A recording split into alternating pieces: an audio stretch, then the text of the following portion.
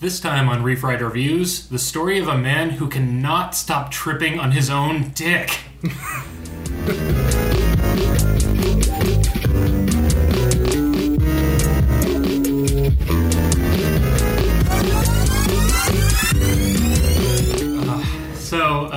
Today we're going to continue our Coen doubleheader. We did A Serious Man last time. For anyone interested, they can rewind one episode and hear my special guest host Sean Farina and I chat about that. Hey. So today we are moving on to their other major existential angst movie, Inside Llewyn Davis. Was this 2013? It was like the end of 2013, yeah. Oh, cool. Okay, so you sort of brought this to the table, where I brought A Serious Man, and we thought this would be a good idea to kind of sandwich them up. Yeah. So I guess we can jump right in with history of this movie. Did you just sort of first see it in theaters, or? I did, yeah. It was the next Coen Brothers movie up, and, you know, the trailers were great, and, you know, it was about the folk music scene in the 60s, which I'm not a huge expert on, but I, you know, as a general music fan, have a passing affection for. And yeah, went and saw it in the theater, and, you know, every Coen Brothers movie, I think more than any other filmmaker that, you know, I'm aware of, or at least care as much about as I do them, you really, you owe it at least 2 watches before you can really start to make any kind of sense of, if not the movie, then at least how you feel about it. Yeah. And this one has become my favorite Coen film, I think I can pretty confidently say. Wow. And it's the one that I have had the least profound, new thoughts or feelings about with successive viewings. Oh, so it captured your imagination immediately. It did, yeah. Huh. And of course it immediately made me think about, like, A Serious Man, in that it is their... Coen Brothers movies they're generally about a scheme gone wrong. And, I mean, you could... I hadn't thought about it that way, but I could see it. Yeah, like, just about all of them. I guess you could kind of, like, make an argument for that being the case in, these 2 films, if it's, Llewyn trying to make his career work, and, what the hell's the guy in A Serious Man's name? Oh, God. I should know this. Larry. Yes, Larry. There's Llewyn trying to make his career work, and there's Larry trying to just figure out what the fuck is going on. Something about, someone struggling in a creative pursuit, I guess Llewyn spoke to me very immediately in a way that, I had to, Serious Man is certainly about meditation on life and on what that movie's about and what it's about for me and for anyone. Mm-hmm. It was about a middle-aged guy and we were in our 20s. Yeah. Let's be honest. Fair enough, yeah. But yeah, it's, 2 guys who are, kind of trapped in their own lives in, very similar ways and very different ways. You had a very interesting read on comparing the 2 after we watched it. Yeah, we rewatched this movie yesterday. It was my second time, and before seeing it a second time, I really wouldn't have felt prepared to talk about, like, the parallels between characters or anything. Llewyn Davis didn't immediately jump out at me. I saw it in the theaters once, and I'll get into a little bit of sort of the issues that I had with it on my first watch. But what we ended up talking about yesterday was how both characters of Larry and Llewyn both seem sort of driven crazy by just existential angst of wondering what it's all for, and, like, I'm dedicating all this time to this, but how do I know if that's right? And how do I know if anything else is right of all these people claiming they have the answer? But it occurred to me that Larry seems to be very much stuck in, well, I don't want to say stuck in, but he's in a position where his life is, quote, figured out. Sort of the standard nuclear family idea of he's married with kids, they own a house, he has a job that seems to be going okay before the present, and he's still completely frustrated by his confusion and lack of overall answers. And Llewyn, to me, really sort of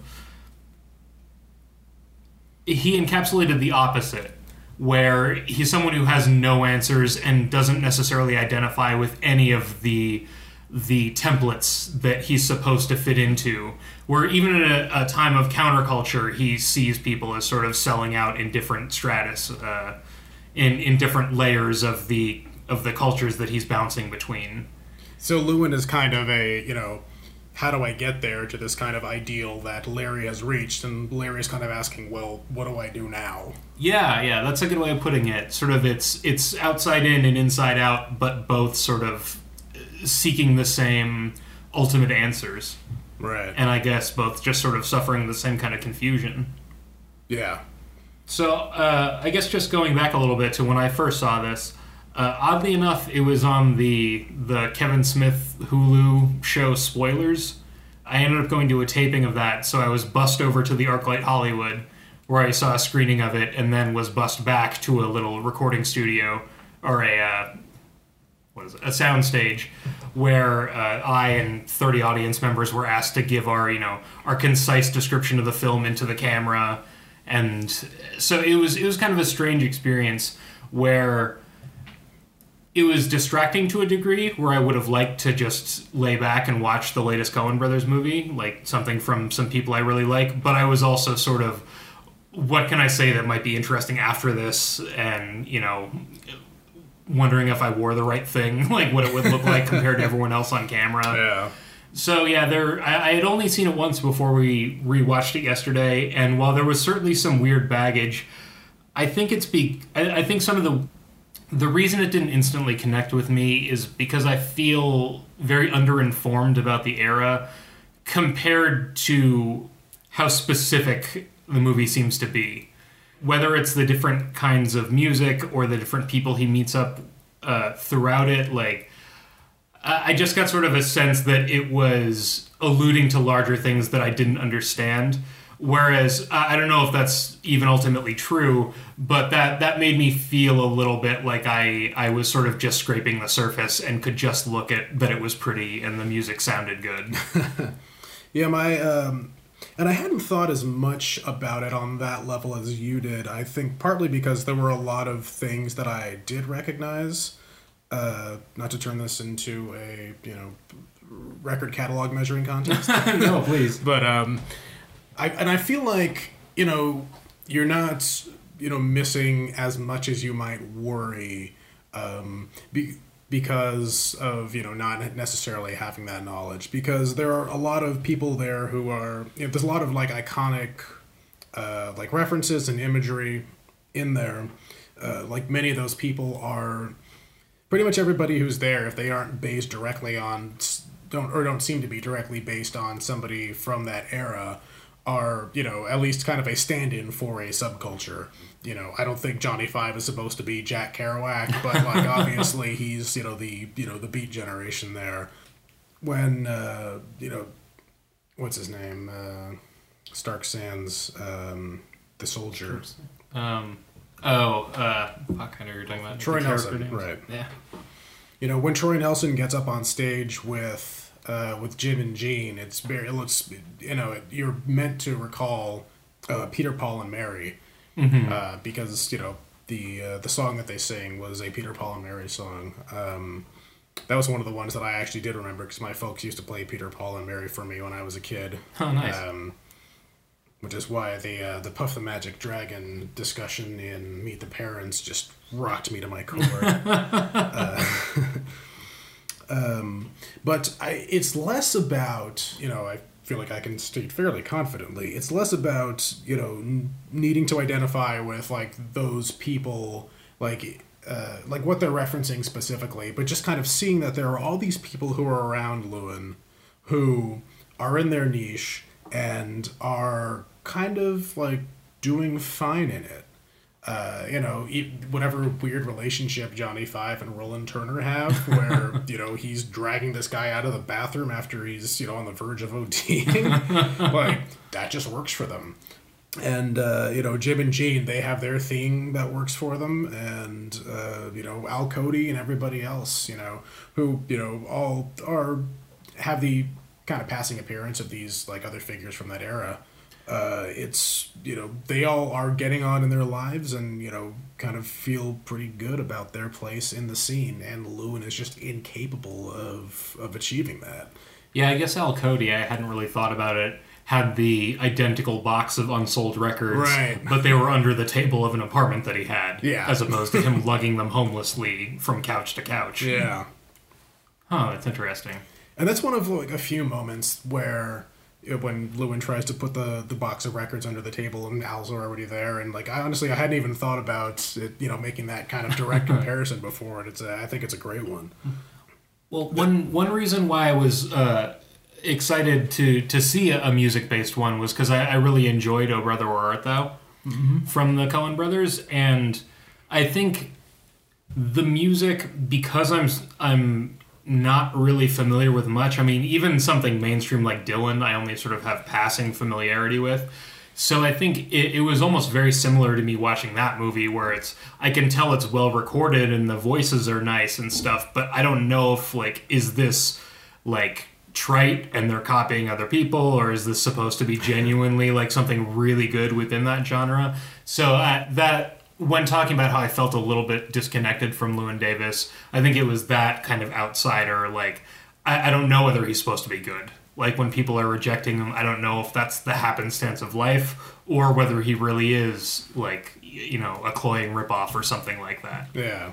I think, fair enough there, where they, could have been a little less opaque. I mean, if the Coens want to be opaque, it's fine with me. And I feel like the thing that kind of, grounds the film's answer to that is when he goes to see Bud Grossman. This is the guy who knows what's going on. You want to meet him, you want to play at the Gate of Horn, if you're trying to find representation, or you try to go to him. He's the guy who gets it. He's the ears you want to hear your record. Yeah, exactly. And, I think his take on Llewyn is kind of exactly what, by the end of it, we're supposed to, how we're supposed to feel about him as an artist. That, he's good. He's not great. He's not going to be, probably never going to make it as a solo act in the way that he wants to. And if he could kind of get out of his own way and realize that, be part of this trio that Grossman is putting together. Which, in another little nerdy 60s folk music reference, is actually a reference to the guy that Bud Grossman is based on, who's, I don't remember his first name, I believe it's Alfred Grossman, who's the guy who actually ran the Gate of Horn in Chicago. He put together Peter, Paul, and Mary, and when he says, do you want to be a part of a trio, two guys and a girl singing, that's what he's referring to. Oh, interesting. But, this movie, and this is, I think, one of the things that I really noticed this time around, is that, of course it's all about Llewyn, but, I mean, just in every way, it's all about Llewyn, and, it was, it spoke to me very immediately as, being about this guy who needs to get out of his own way to be able to be happy. But there are so many things that are, this movie lives in its symbolism in a very, very specific way. And that's another interesting comparison that I think can be made to a Serious Man. A lot of cats. Llewyn is the cat. That was another thing I realized this time around. Llewyn is the cat. She was not wrong about that, whoever that lady at the university was. Oh, also the university professor connection between Larry Gopnik and Mr. Gorfind. Oh, that's funny. Yeah, I hadn't noticed that. So maybe Larry came out the other side of that okay. Connected universes. I like things. But just in, watching A Serious Man again, that is a film that feels like everything about it is symbolic, and you're supposed to find this deep meaning in, all the things that happen to Larry, and Larry is desperately trying to, find the deep meaning in everything that's happening to him. Mm-hmm. And then, no matter how much you sit and think about it, at the end of the day, the answer to, you know, every character, every story that you're trying to find meaning in is just kind of, I don't know. It all kind of goes the same route as, you know, the story about the Goy's teeth. Where It's kind of the story of where you're born and what happens to you, and then that's it. And then here comes a tornado. And I feel like Llewyn Davis is the opposite. It's so rich with like symbolism that I could be way off base about, but like spoke to me in a very like direct way, and I think kind of like makes a lot of sense in terms of you know, being about him and his life and him feeling trapped in it, and you know, kind of it being the story of him realizing that he is, you know, like you said, tripping over his own dick the whole time.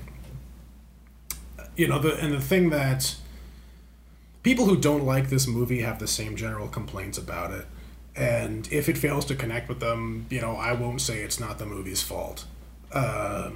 But people say Llewyn is an asshole, which fair enough, and say that, you know, it feels like nothing happens, and okay, I can kind of see that. And that I will say a lot less happened the second time I watched it. Like, you know, I always feel like the second time you watch something, sort of, you know the path already, you know where you are in the story. Right. And I was like, wow, he did go to Chicago and he came back. And like it seemed like he did a lot more shit. Yeah. The first time around, which didn't bother me. I just the movie seemed way more complex because I'm trying to keep up with all these characters and stuff the first time around. But yeah, definitely, you know, confirms for you like, no, yeah, took a car one way, took another car back. He thought he spent a lot more time doing anything, as he says. Yeah, that's true. No, not the case. So I want to step back a little bit, and we can actually just step through the plot, do some basic structural work. But one thing that I want to bring up while I was on things that jumped out at me, you know, during the second time when I had a little better idea, was it occurred to me watching the dinner party request to play a song where he exploded was the only time that someone sort of earnestly wanted to see him and he couldn't handle it. I had never really thought about that, and that kind of jumped out at me as the idea of like the, you know, anyone that wants to hear me is not cool enough to, you know, have as an audience. Do the one thing that you're good for. Like, fuck you, man. Yeah, so I guess pretty quickly as the movie begins, we're shown this character, Llewyn Davis, who's just couch surfing from friend to friend before he annoys them too much and has to find someone else. Acquaintance to acquaintance. Yeah, that's a good way of putting it.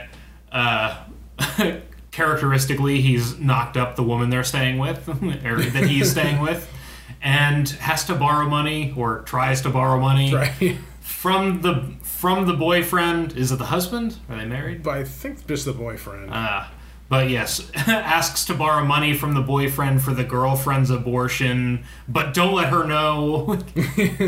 He manages to weave a pretty big mess for himself in the opening minutes, which gives us a good idea of the kind of house guest he is. Yeah, pretty immediately establishes himself as like, this is the kind of character you're going to be on a ride with. And we know pretty immediately that he used to be part of a partnership. They play coy for a little while, and we find out that his original partner killed himself. It takes longer than I remembered, though, for that to come out. It isn't until he's talking about it with when he's on the road trip to Chicago, and he tells. Is that right? Yeah, it sounds right. Yeah, because it's not until it's not like early on. I remember them sort of teasing it down quite a bit into the plot. He tells Roland Turner that. Sorry, and I got muddled in my mind for a second there because the dinner party the blow up happens before he goes to Chicago. That's right.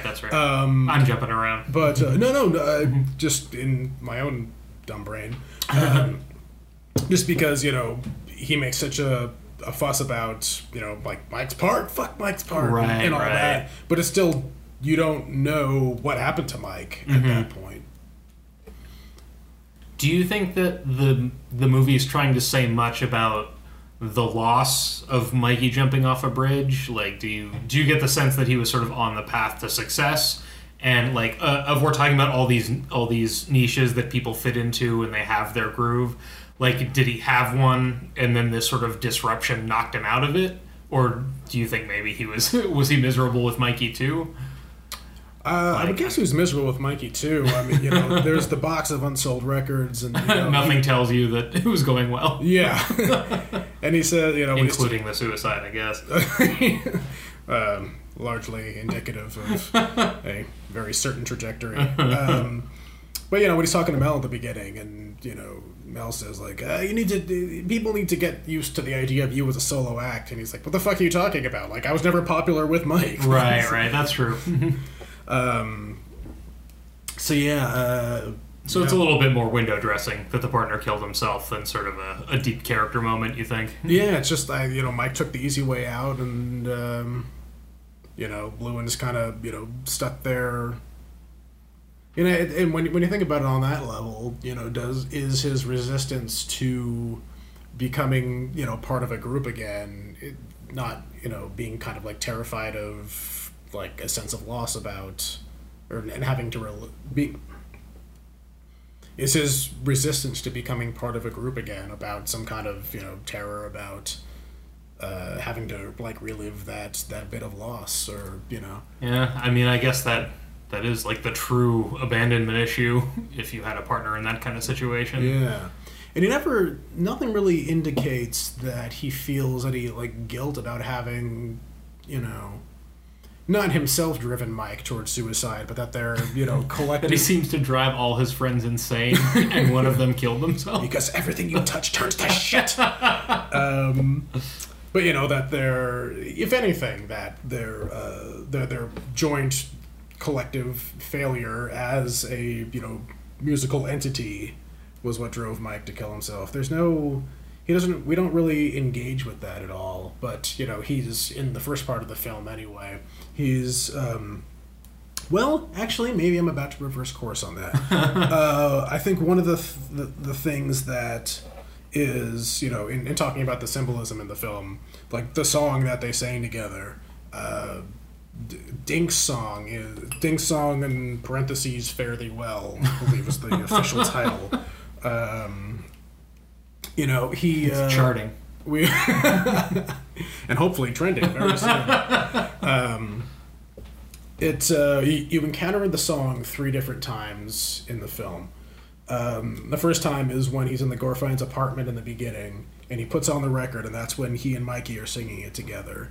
And he puts it on, and the next thing you see, and it's with tricky editing, so that they can use the song to play over the montage of him, going, back uptown and all that. Mm-hmm.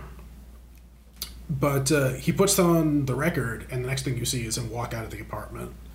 It's like he's running away from it. Mm-hmm. And the second time you hear it is when he's back in the Gorfine's apartment, and he starts playing it, and he's playing it because he thinks that this, guy who likes early music would enjoy it, and that, would be the best way to entertain everybody there. And then, the idea of Mikey is introduced to the equation with the harmony, and he flips out and he runs away from the song again. And the last time you hear it is when he's back at the gas lamp, and it's replaying, it's a different time, obviously, but he's replaying, this scene from the beginning, which, on one glorious day in the Once Room, prompted a discussion of whether or not there is time travel in that movie. But the last song he plays before he leaves the stage in, the first time around is, Hang Me. And the second time he plays Fare Thee Well. And it's kind of like this cathartic moment for him where he's finally...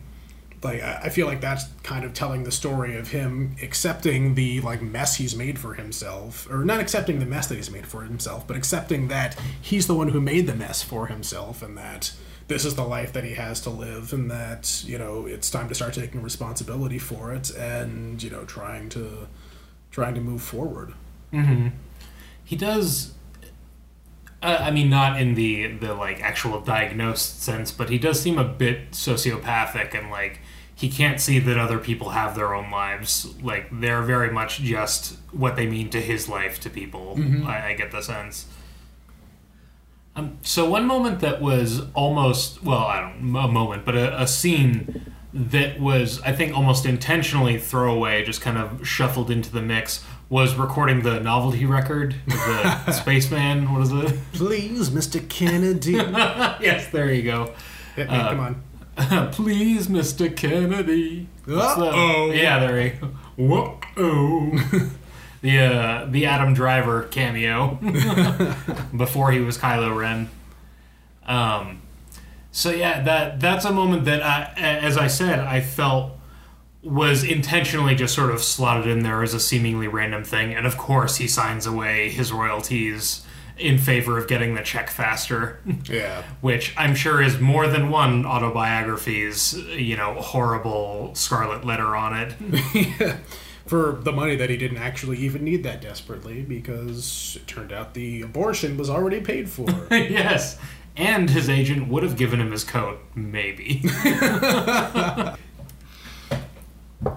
Yeah, that scene is amazing, though, and it gives you so much about his character and, like his approach to music. That scene is really essential, I think, to, the way the whole film comes to a head in the climax when he gets his ass kicked for the second time. For the time travel-ish time.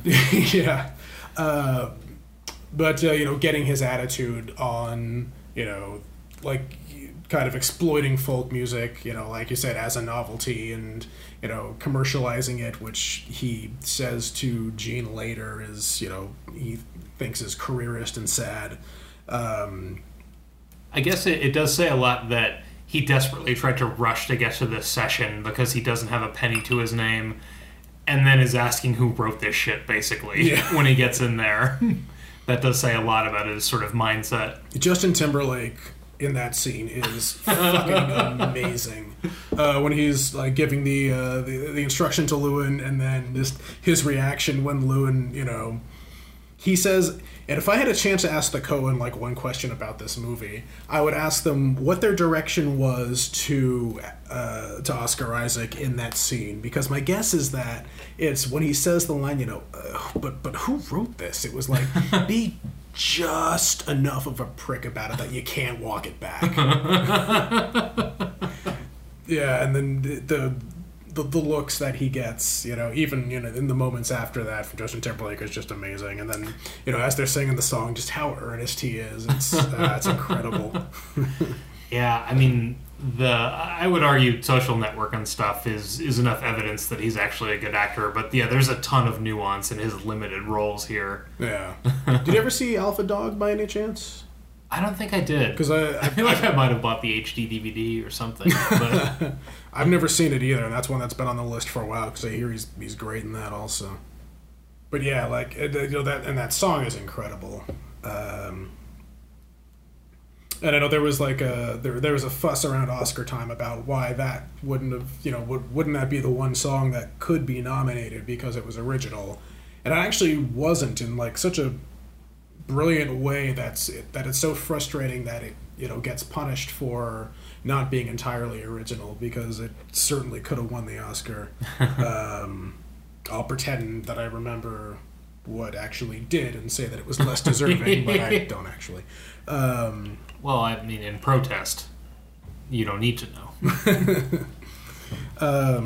But I think even before that, you mentioned the careerist line, which that definitely struck a chord with me. Yeah. And I think it might have even been the same conversation of sort of someone suggesting that he figure out what to do with his life, and his response is to just exist. And that seems so appalling to him, where I guess that gets back to a little bit the Lewin Larry in A Serious Man thing, is sort of Larry doesn't seem that upset to just exist, but is just thrown by these existential questions at the middle of it, where Lewin doesn't understand any of it. I don't know what to try and even live by. Like, he doesn't have a community even telling him rules. He's just sort of adrift a little bit. Yeah. And he has his own, like, idea. Well, I mean, he worked at sea, for God's sake. Yeah, and he has this, like, very romanticized idea of, what the folk singer... I don't know about if it's what the folk singer life is, but if it's kind of what folk music is, supposed to be. And which is the other thing that you get out of the Please Mr. Kennedy scene. Or I guess really the biggest thing you get out of the Please Mr. Kennedy scene. At some point it's, if he's going to have to compromise what he feels the, folk singer life or the, the kind of folk music that he's going to create and how it's going to be received is going to be compromised, then fuck it. He's going to go back to sea and then literally be adrift in the way that he, has been figuratively so far. It's a prequel to The Master. Oh, man. All right, next week.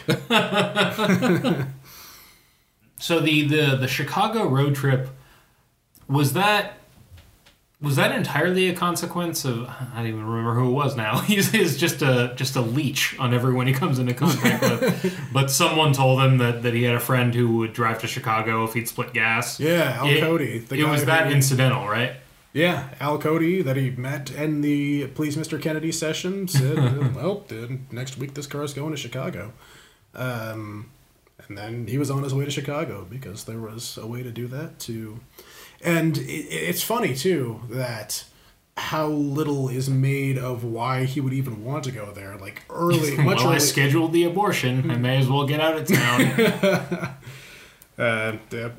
She doesn't want him there. It was made very explicit by her and by him.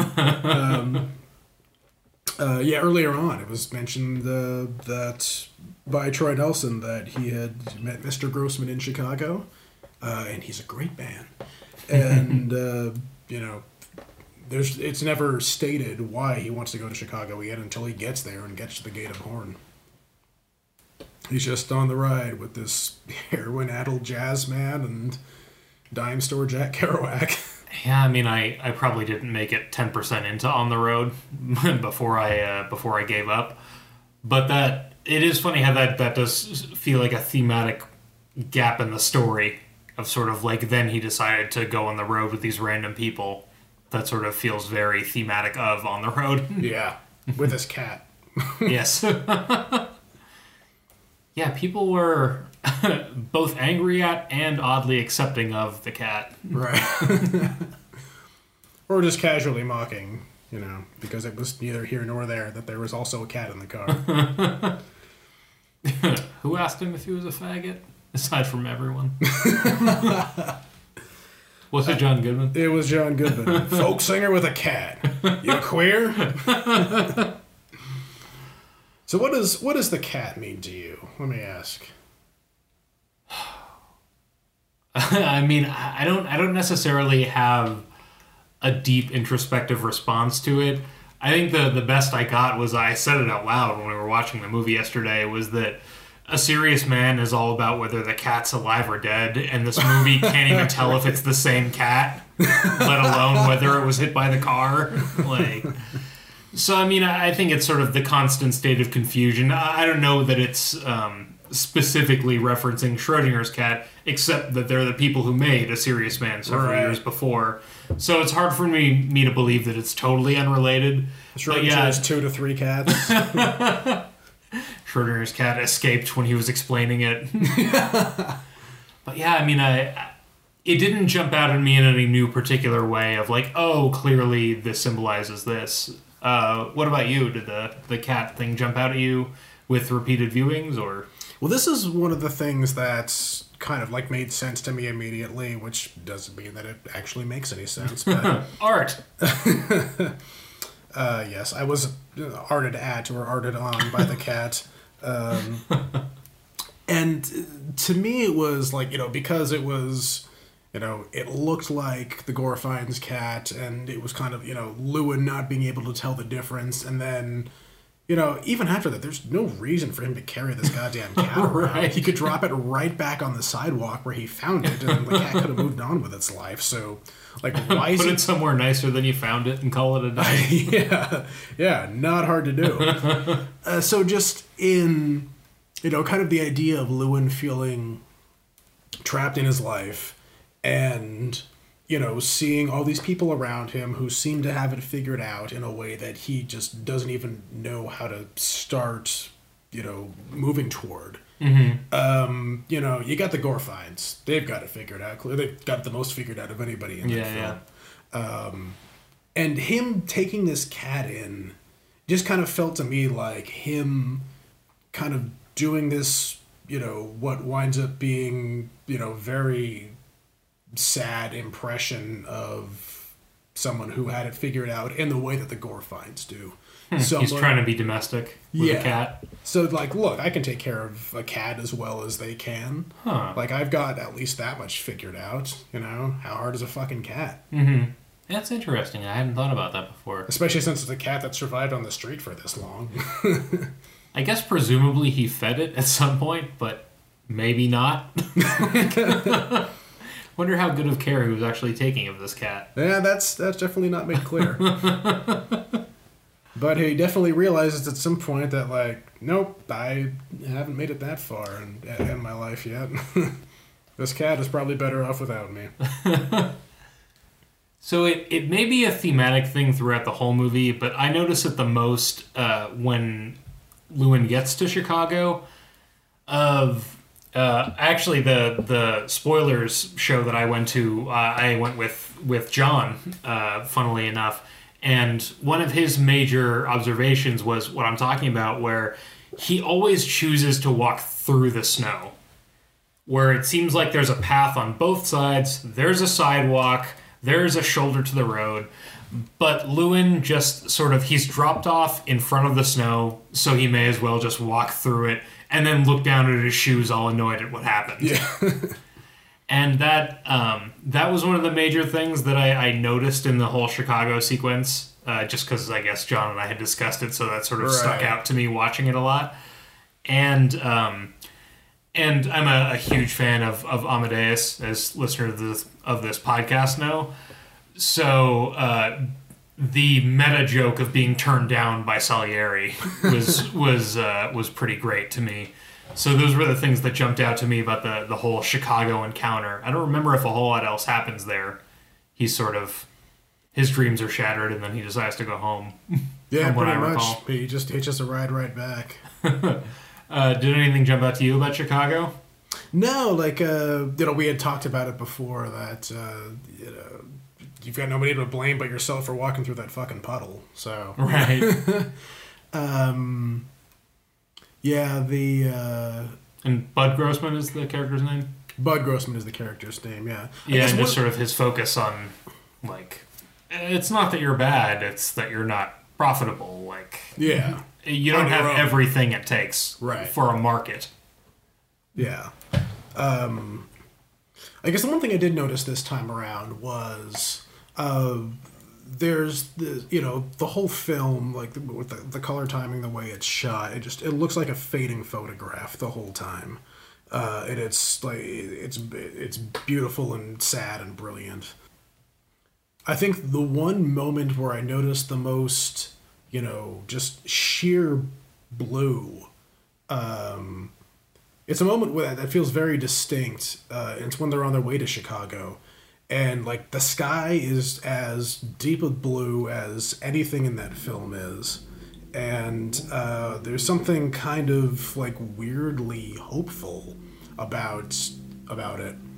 And it cuts immediately from that to when, you know, Lewin and Johnny Five and Roland Turner are in the restaurant where that has also a, you know, pretty distinct color palette as far as the film is concerned, with those like yellow and orange chairs and all that, and it feels like it's the weird Art Deco-ness of it is almost out of like A Clockwork Orange or something. I like going to Norms and restaurants like that. Oh yes, and it looks like the pictures of the original ones that are hanging in the restaurants now. Yeah, totally. But yeah, that one, as far as like the trip to Chicago and like the idea that it could represent something good for him, in that moment where like suddenly the sky just isn't gray, and maybe he'll go meet Bud Grossman, and that'll be what's going to turn this whole thing around for him. Was something that it was a revelation for me on this viewing. I didn't actually notice it that much this time, but actually thinking back to my original discussions with John, I remember that seeing it in might have even been in the Dome. I can't remember, but it was in a nice ArcLight theater, and I remember that on the long road shots of the car moving in the distance, that the sound design was great to the point that you heard the little humps, like the little thing in the road when they go over it. Right. And that struck me as something not like signature Coen-esque, but just the attention to detail and so much mood that it provided of this largely silent shot with this thing. When you say that you talk about this shot of a specifically blue sky, I totally believe that something like that would be on purpose and have intent behind it from the Coens. Yeah. Like everything, I mean, I guess Kubrick was sort of the stereotype of it feels like you can make anything a painting. But the Coens, I never feel, are accidental. Yeah, deliberate. Deliberate's a good word for it. Yeah, one of the words that comes to mind there. And it was interesting. One of the great special features on the Criterion Blu-ray of Inside Llewyn Davis is a conversation between Guillermo del Toro and the Coens. Yeah, I had heard about this, but I hadn't seen any of it before you had it playing when I walked into your house yesterday. It was called, in a kind of delicious, fuck you to the millennials who don't understand the idea of film footage, or the idea of movie footage, being measured in feet. It's called The First 100 Feet, The Last 100 Feet, and it was Del Toro mentions at some point in their conversation that you can find in the first 100 feet that a filmmaker shoots the what their career will be. Yeah, he said in much more profound terms and in his sexy Mexican rather accent. Bombastic sense. But you could add us together and we wouldn't have a Del Toro level of energy. If only. The whole thing is a great conversation about. They were talking about Blood Simple, which was their first film, and Llewyn Davis, which at that point was their latest film. Sure. And just kind of the through lines you can follow between the two in their career, and they talked about the kind of the deliberacy that we were talking about. Being born in Blood Simple, just being such a shoestring budget and them having so few resources. And, one of them said, when it came down to set decoration, saying that, dress that wall and that wall. We don't need the other two because we're only going to shoot in this direction because that's, all we have time for. Mm-hmm.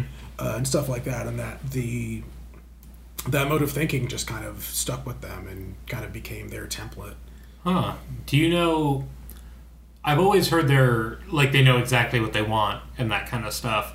But do you know, are they storyboard driven, or do they have it all in their head, kind of to the degree of okay, this line from this angle, we don't need coverage because we know we're using that angle. Are they that exact from the beginning? Very storyboard driven, and that started in the same place. We have this much money, we have this many days to shoot it, we need we have this much film going down to exactly, right. 100 feet. It was all kind of born out of that sense of necessity that that they never shook off and turned into their greatest strength. Because like you said, you watch a Coen Brothers film and you can tell that as they were typing that page, they knew exactly what it was going to look like. And I mean, whether you like Hail Caesar or not. I imagine there are a few filmmakers these days that could get that kind of cast assembled for something that big and complicated. Like, I can totally believe that they storyboard all that shit in advance. And, maybe Jonah Hill was only in 2 sequences, but it probably, he was probably on set 6 hours and looks exactly like they wanted him to look. Yeah. So they could splice it in. Right. Oh, those Coens. I forget who said it, but I have written down in my notebook, I thought singing was a joyous expression of the soul. Maybe this was the dinner party. That was the dinner party. Yeah. For but sure. I thought that was another good... Not an expression of what Lewin is, but sort of, I guess, the antithesis. Sort of the idea of what he's fighting against. Fighting against sounds too strong, but sort of the idea of it's supposed to be a true expression of emotion and reality, and pure happiness is not from this world. Well, it's funny I feel like, that moment might be him being forced to confront his own hypocrisy because, he's so resentful of the idea of this, novelty folk song, and which, suggests that he's really devoted to this idea of authenticity and, songwriting and even song production since he's sitting in a studio. And then, he says, his response to that, or that is the response to him saying, this is my job, this is my career, this is how I get by, and now you're trying to, exploit that for, a few moments of your own enjoyment.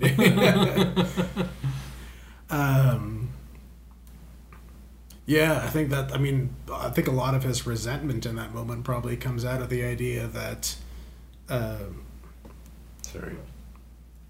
It almost feels like a bit of a hipster vibe, like, if a ton of people enjoy it, you failed. Yeah. Well, but then, he didn't expect... I feel like he didn't really expect Please Mr. Kennedy to succeed, because he just thought it was, throwaway garbage. Right. So I think in that moment... And, this all comes back to... I was trying to wait till the end to talk about the ending, but I feel like this is kind of pushing toward what I kind of drew from what's happening at the very literally the very end, after he plays Fare Thee Well the last time, and one of the things that I noticed about that scene this time around is when you first see him playing, Hang Me, Oh Hang Me in the beginning, it opens on the mic, and then it kind of, the camera drifts back a little bit, and you catch him singing into the mic, and then there are a few, there are various angles of him singing, but there are also shots of just the crowd watching. And when he plays Fare Thee Well at the end, after playing Hang Me the second time, the first second time. Well, I didn't recognize any of these songs, and I totally recognize that was the second time he played it from the beginning of the movie. Yeah. So I thought it was wonderfully chosen for sort of the recognition factor, even if a lot of the music blurred together in the movie for me. Yeah. Well, they did a good job of setting it up that way. You're going to remember the opening, 3 minutes of the film, or however long that song is. Yeah. But when you come back to him at the gaslight again, right? Yeah. I don't know, unless Gaslight. Have I gaslit myself? Wikipedia says gaslight, so infallible. The camera is on him the entire time. There are shots of, from behind that include the audience, from the side that include the audience, but there are no cutaways, just to the audience reacting. Mm-hmm. Which goes back to what I said earlier about how I think that song kind of represents him kind of, making his peace with his own, tripping over his own dick. But and I imagine that the Mikey thing must be somewhat of an arc. Like, if he's plotting out his own life in his memory, I imagine sort of getting over the whole thing with Mikey would probably be what the present tense feels like. Yeah. Of sort of like that phase of his life. And one of the, it's a great moment that kind of contextualizes / excuses how much of an asshole he is through the film when he goes back to the Gorfines at the end. And it's interesting because in just putting this together now in this conversation, as because I kind of remembered that the first time we hear about Mikey killing himself was on the road, so to speak. But when he freaks out at the Gorfines and leaves when fuck Mike's part and all that, he comes back there and the wife, the lady Gorfine, Mrs. Gorfine. Where is his scrotum? You had the Blu-ray menu playing for a while, so I heard that more than once. Yeah. That we'll call that one embedded. But when it returns to the Gorfines, and she, Mrs. Gorfine says, yeah, Mike's death has been really rough on all of us, and in all the times that he was being an asshole before. He's like, I didn't know you were people. I'm sorry. Yeah. Sorry, I didn't want to derail you. No.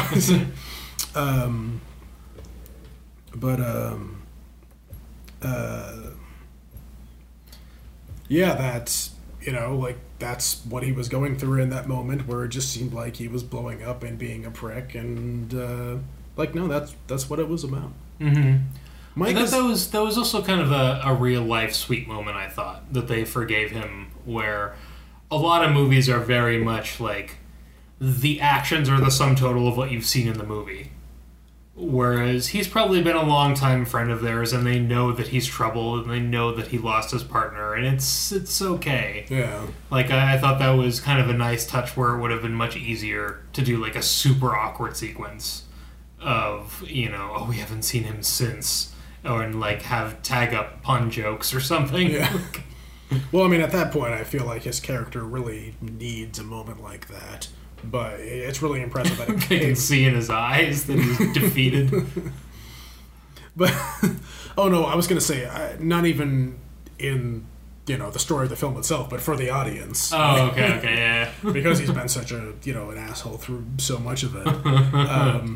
And it's he great. Can't get yelled at again, not in front of the audience. For the love of God. And it's great that it came so organically, and that it's from these people who live in a loving home. And yeah, it makes total sense. They knew Mikey, and they knew what Mikey meant to Lewin, and that while everybody was very upset and emotional in that moment, that that's what was going on. Like I said, everybody's been affected by Mikey's death, and Lewin more than anyone, presumably. Yeah. And I'm sad that I forgot to call him Elwin for this entire podcast. Well, now I'm sad too, so I hope you're happy. John Goodman makes his mark with very little screen time. Awesome. What's the N stand for? So as someone who doesn't know a ton about how folk music has progressed and stuff, the Bob Dylan thing at the end, is it just that he's instantly overshadowed by someone way more popular that we know, or is that sort of the shifting of the era of music? Does Bob Dylan at the end mean something that I'm unaware of? Well, it's, it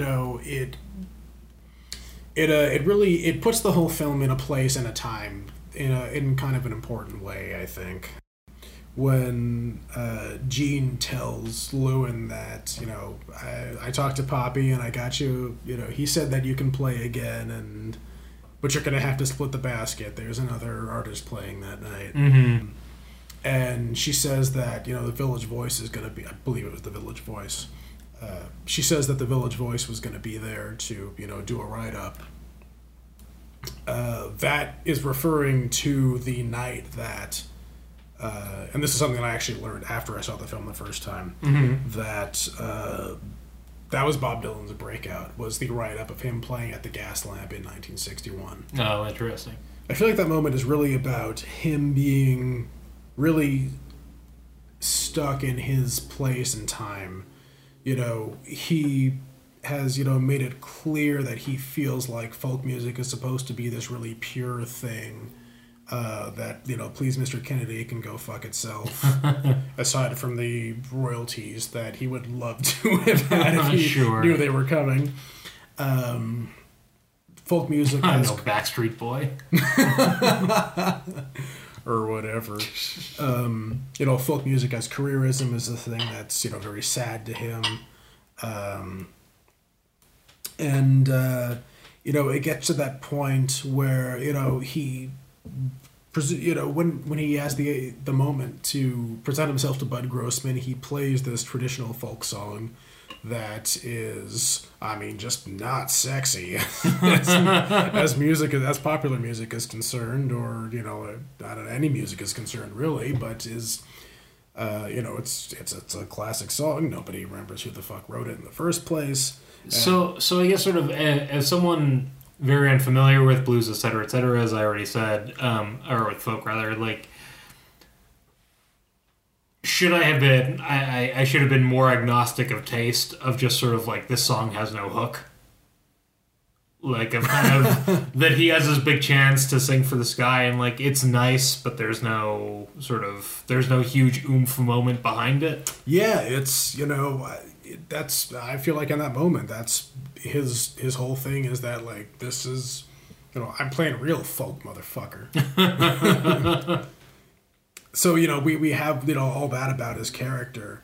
When he goes into that alley, at the end of it, you hear Bob Dylan playing in the background, which is, like, the future of folk music. It's that whole scene exploding into something that, consumers of popular music are going to, like, suddenly be interested in.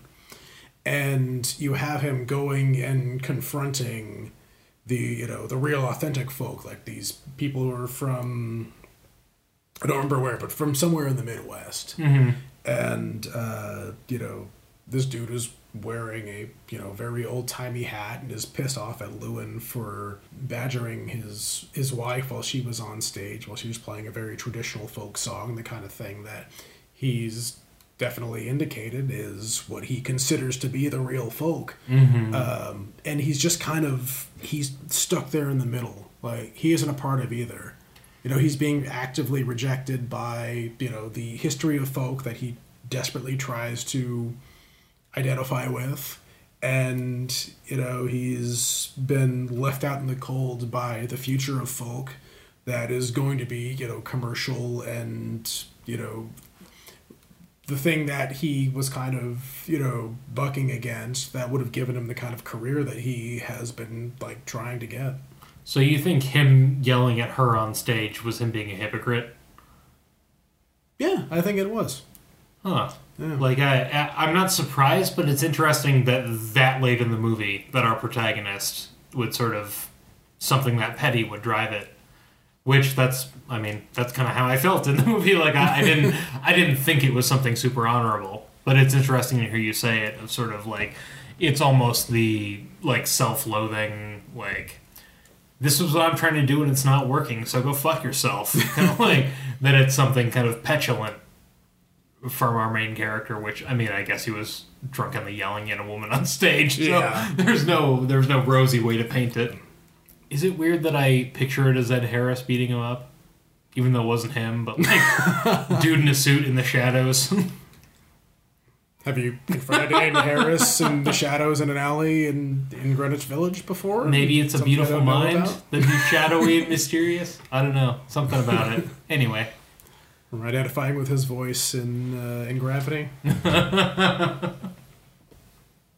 So there's that moment earlier where, Mrs. Gorfind kind of causes him to confront his own hypocrisy.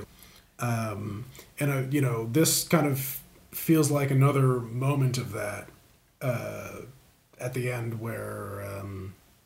He's not the one playing, so he can't angrily stop. He has to just scream at the person on stage. Yeah, exactly. Yeah, it's interesting like that. It's such a complicated dichotomy that it. Again, I think by the end of the movie, the first time I was not that it was lost on me, but that I was kind of exhausted and didn't know where this character was coming from, and didn't know that I necessarily understood the whole backdrop of just to see, like, no, your protagonist still hasn't learned all that much, is kind of a douche. Yeah, I feel like I don't know that I necessarily got him to this place the first time around.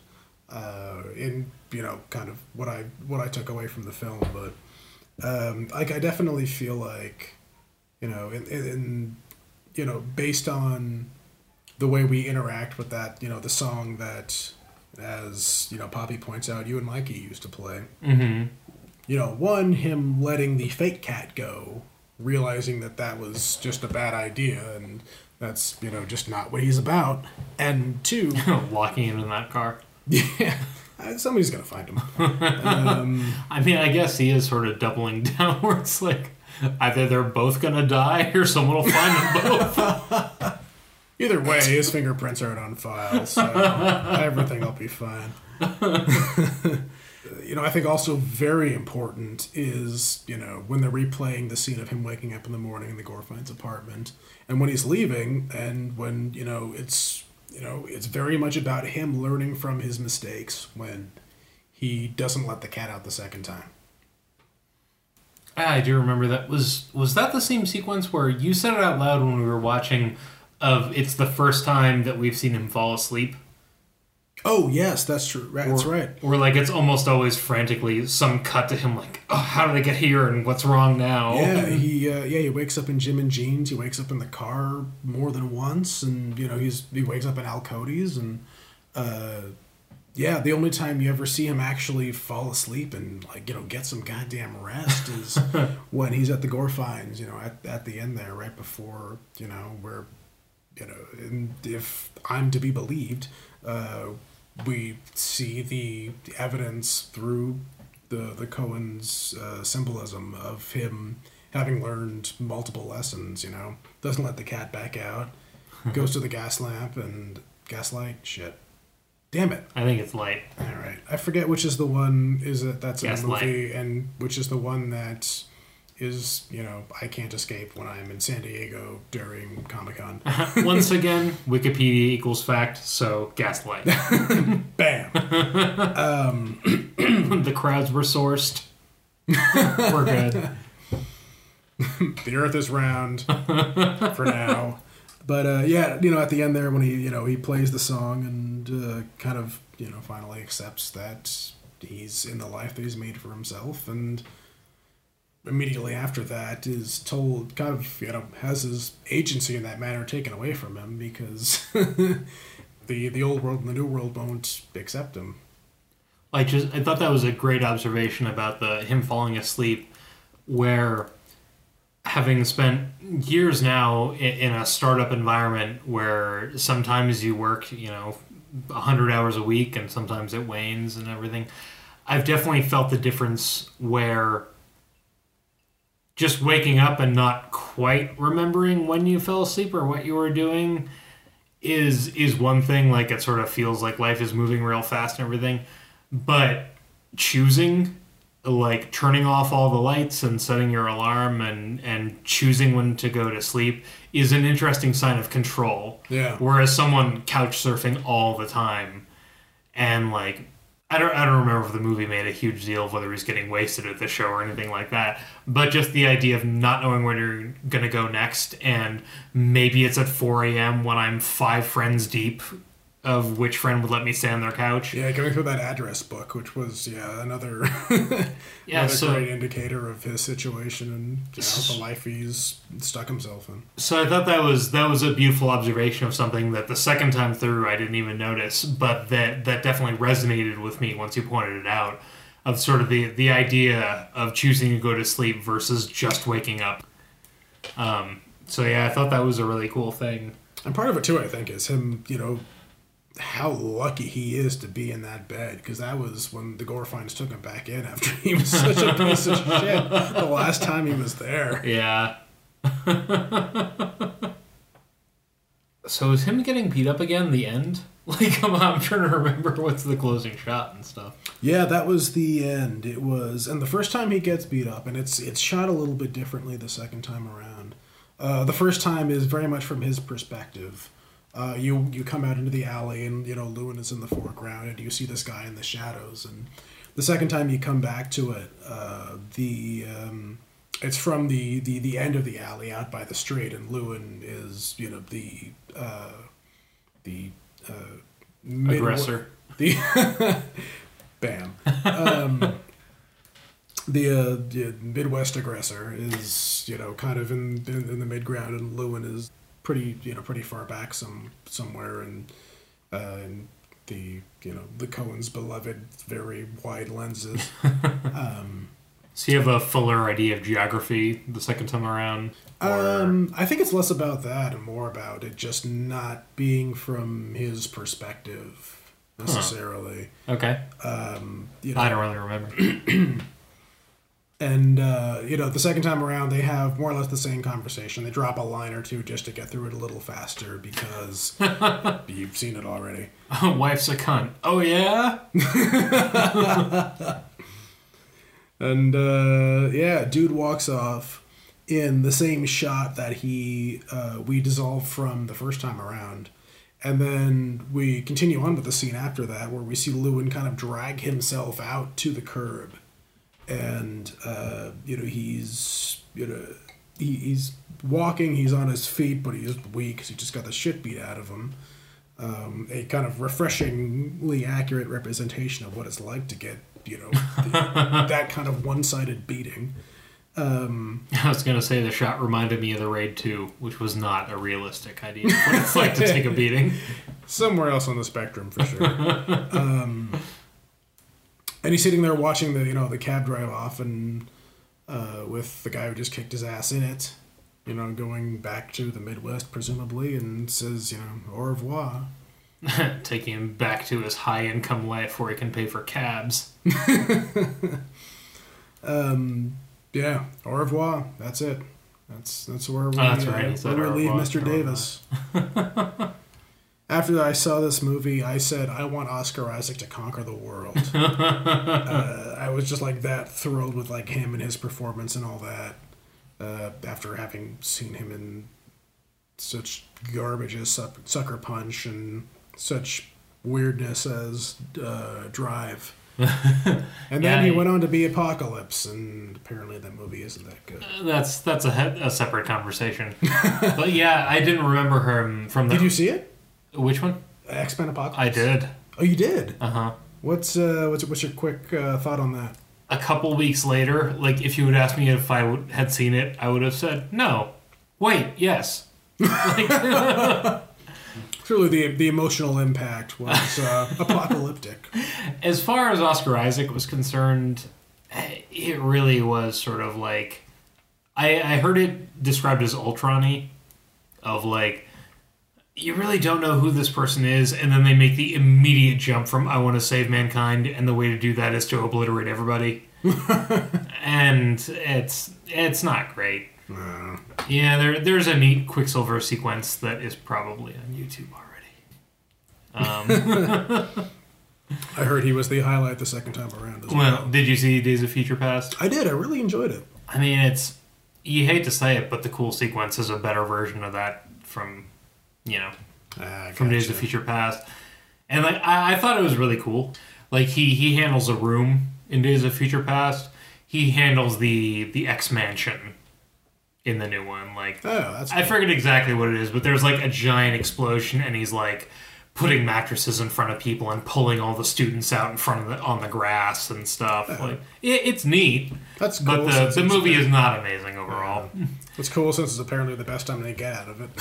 They do Wolverine's origin, which, as usual, is a little bit like it's fun, but it's like what's this the fourth time?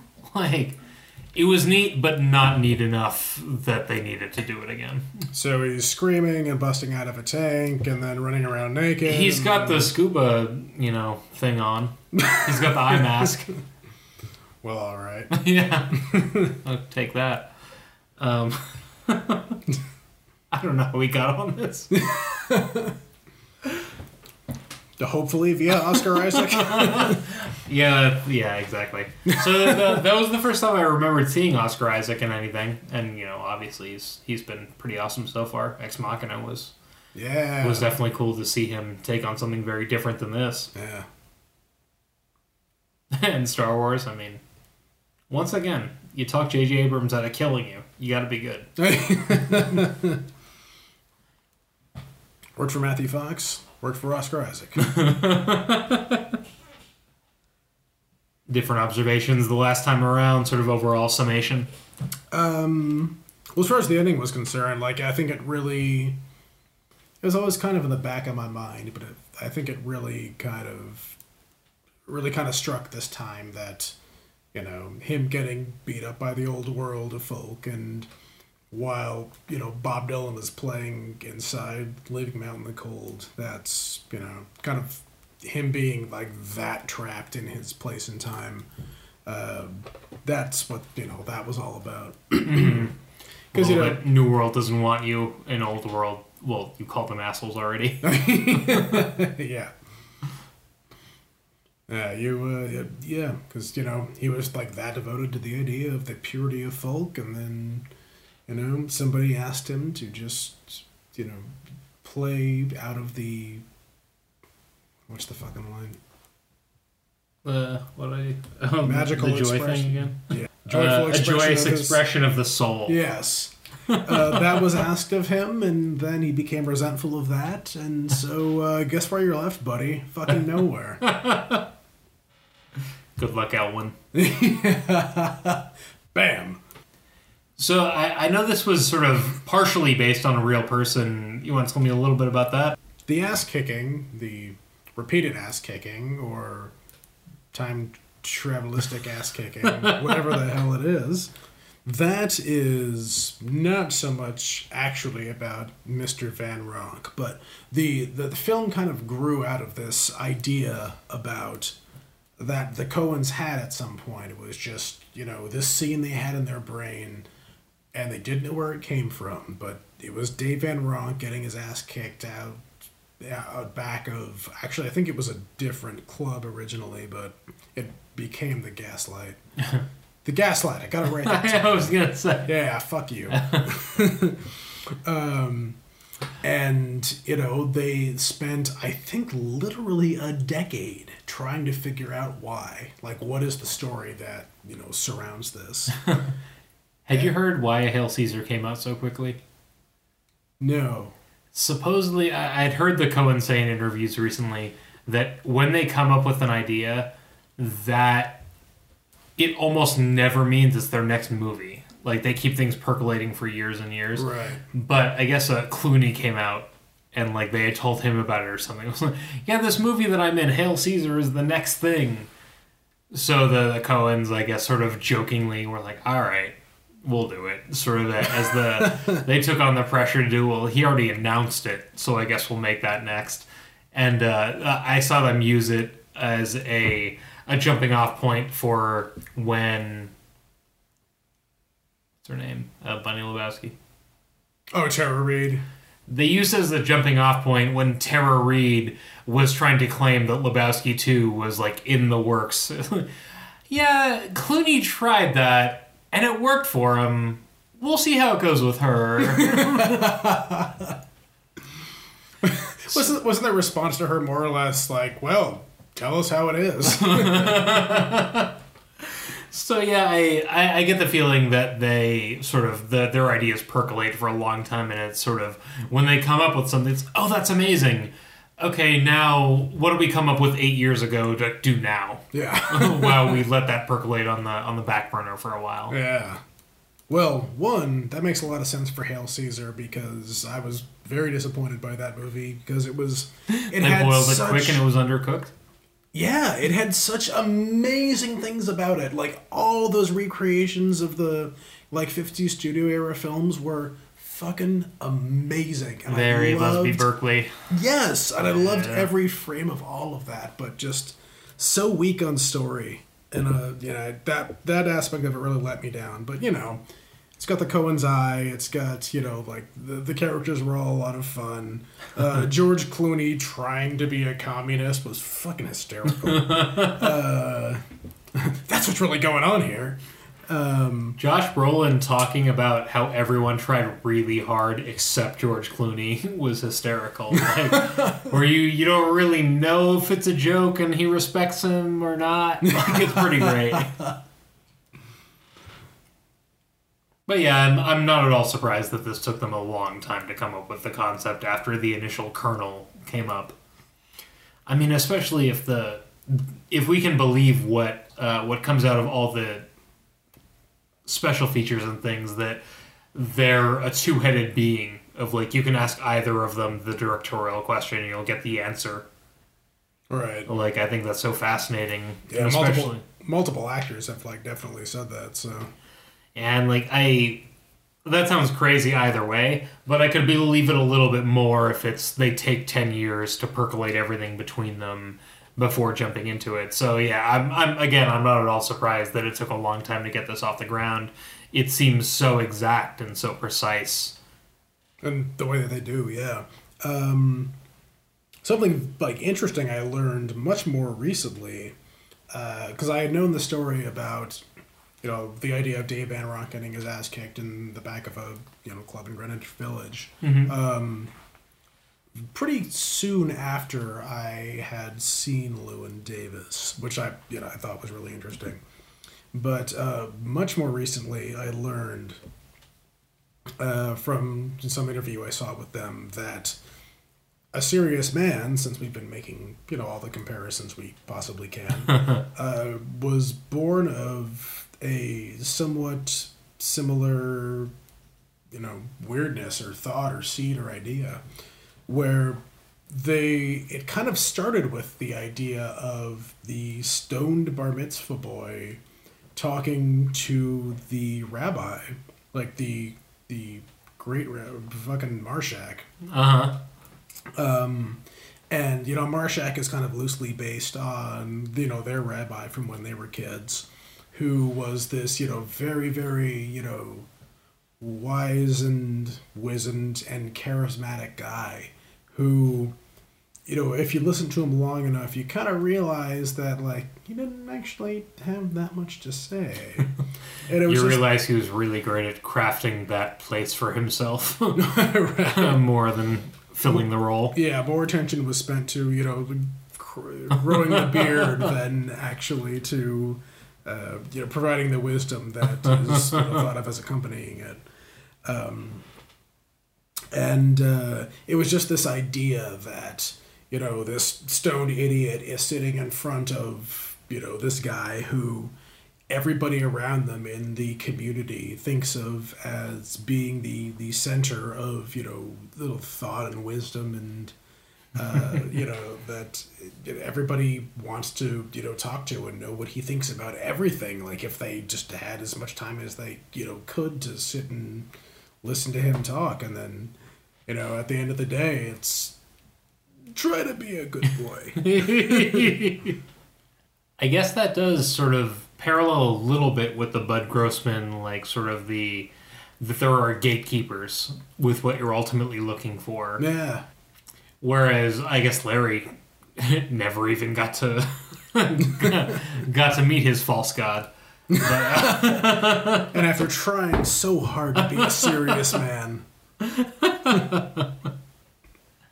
Yeah, I guess it really is sort of the idea of assuming that people know more than you, or that there is a greater truth that other people have figured out, where, I mean, from my skeptical point of view, it's everyone, trying to do their best, and all you can ask of them is what they've figured out so far. Whereas that doesn't seem to be, like, not what the movie's about, but not what the community is purporting to to believe Right. in a Serious Man or even in Llewyn Davis. It's interesting because in Llewyn Davis, nobody, thinks they have an answer. Everybody's just kind of, happy in their own skin, and that's kind of the mockery that's the kind of the mockery for Llewyn. I guess A Serious Man did have a little bit more of like, I am fulfilled because of X, Y, and Z, where this was a little bit more of just like, I know who I am. I know what I'm doing. Like, and whether that lends itself to ultimate spiritual fulfillment is another question. Yeah. But Llewyn Davis was more like, he can't find a place for himself for even the most basic of daily activities. Yeah. And yeah, Larry is constantly being told that, like, he already has everything that he needs. It's like, it's right there. It's your faith, it's your tradition, and all that. And Llewyn is, constantly being told that, Just pick something. yeah. Yeah. He's fucked it up for himself. So the George Washington Bridge. Who does that? Was the Brooklyn Bridge the main one? It was the throw yourself off the Brooklyn Bridge. The properly chic suicide bridge. It's the rage with all the goths. Well, I want to thank you, Sean, so much for guesting on the show. Thank you for having me. It was a wonderful time discussing these flicks with you. The Coens are some of my favorites, so I love always, sort of throwing down in the conversation arena. Happy to be here. Loved it. Hopefully see you guys some other time. Thanks.